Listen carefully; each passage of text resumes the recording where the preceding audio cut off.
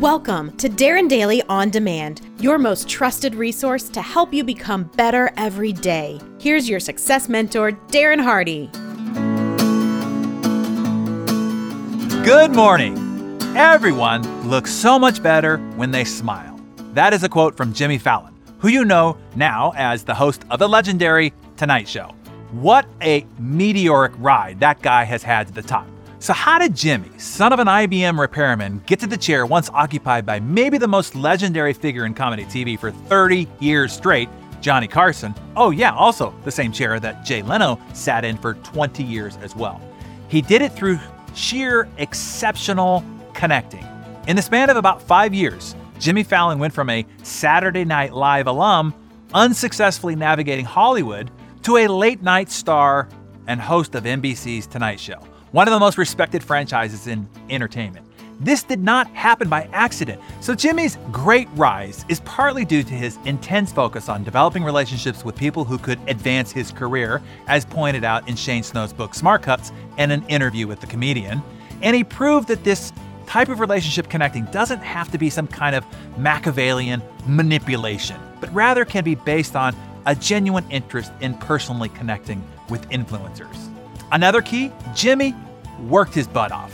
While still a computer science major at Albany's College of St. Rose, he performed comedy at small clubs and obsessed about the comedy industry. Jimmy had interned at a New York alternative news weekly, and his former boss, Peter Eisland, passed on his audition tape to one of his new colleagues in Los Angeles, entertainment agent Randy Siegel, who got clients like David Spade and Adam Sandler into the SNL tribe. Fallon was so committed to getting on SNL that he dropped out of school only one semester from graduating. The 21-year-old Jimmy bombed his first audition so bad that Siegel had to nearly beg to get him a second interview. Jimmy was hired on as a cast member in his second audition in 1998. At SNL, Jimmy developed a relationship that would come to define his career. The show's creator, Lorne Michaels, is so powerful and respected in the industry that he often intimidates cast members. As a rookie, Jimmy was no different, but he wanted to befriend Michaels. Jimmy asked SNL producer Marcy Klein how to do it, and she said he needed to find a way to make it into Michaels' exclusive SNL after parties. Jimmy asked her how to do that. She said, after every show, go over to Lorne and say thank you for the show. And Jimmy did. He thanked him after every single show. After a few weeks of this, Michaels invited him to sit down and have a drink with him and a clique of celebrities. Within a few sessions, Jimmy habitually joined Michaels after every show to go over that night's performance. It's amazing what a little gratitude can do, right? Michaels developed a rare friendship with Jimmy. Michaels later said of Jimmy, there's some kind of very strong connection. I can't really describe it beyond that, but it just has always been there. Interesting, right? Jimmy left SNL in 2004 to pursue a movie career, and after a few flops, he felt stuck. When the late night world started to shift, Michaels convinced Jimmy to take Conan O'Brien's vacated seat on NBC's Late Night in 2009.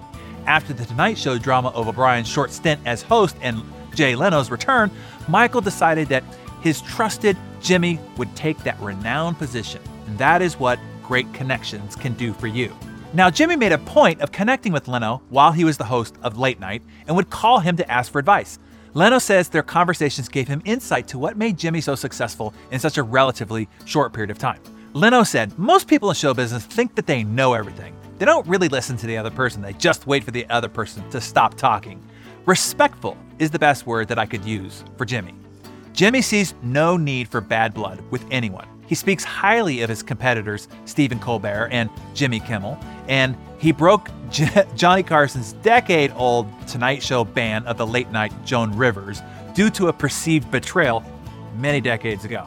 His approach has worked. Since starting in February 2014, Jimmy has attracted around 3 to 4 million viewers each night, with a much higher share of the 18 to 45 highly desired demographic than his predecessor, helped by many of his skits going viral on YouTube.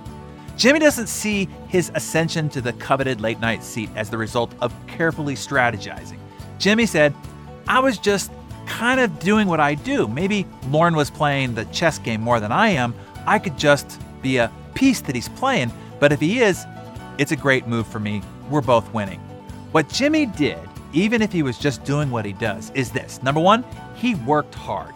Let's not forget that. Number two, he connected brilliantly by asking questions of others, listening, acting on advice, showing gratitude, and being a genuinely good human being that people wanted to help, and now that people want to watch on television and YouTube incessantly.